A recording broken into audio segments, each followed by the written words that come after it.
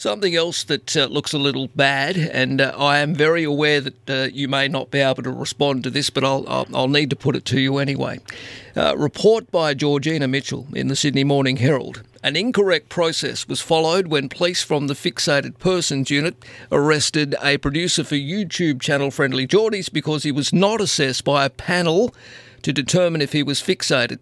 Senior police have told a New South Wales parliamentary hearing. We know the story here. My listeners certainly do. Christo, 21, was arrested in June, charged with stalking the New South Wales Deputy Premier John Barilaro after he approached the politician twice at university and also on a street near Parliament. Look, it goes on. I don't need to go through all the details because matters are before court, but a lot of questions have been asked, and I receive correspondence daily on this. Has there been a bit of an overreach here by police from the Fixated Persons Unit?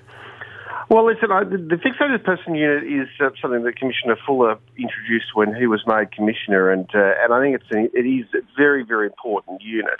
But as you said, that particular matter is before the court, so I won't specifically say anything other than the fact that I noticed there has been public commentary that somehow I knew about it beforehand or the Commissioner knew about it beforehand. I can assure you I didn't know about it until it was in the public domain. I knew about it at the same time that you knew about it when the matter was put into on the public record. But yes, I will allow the process to go through the courts because I think it is a matter of I think there's a civil matter as well as a police investigation. Yeah, but is this not separate, Minister? Is this not separate from the courts? If there's suggestions, and obviously a parliamentary hearing is hearing that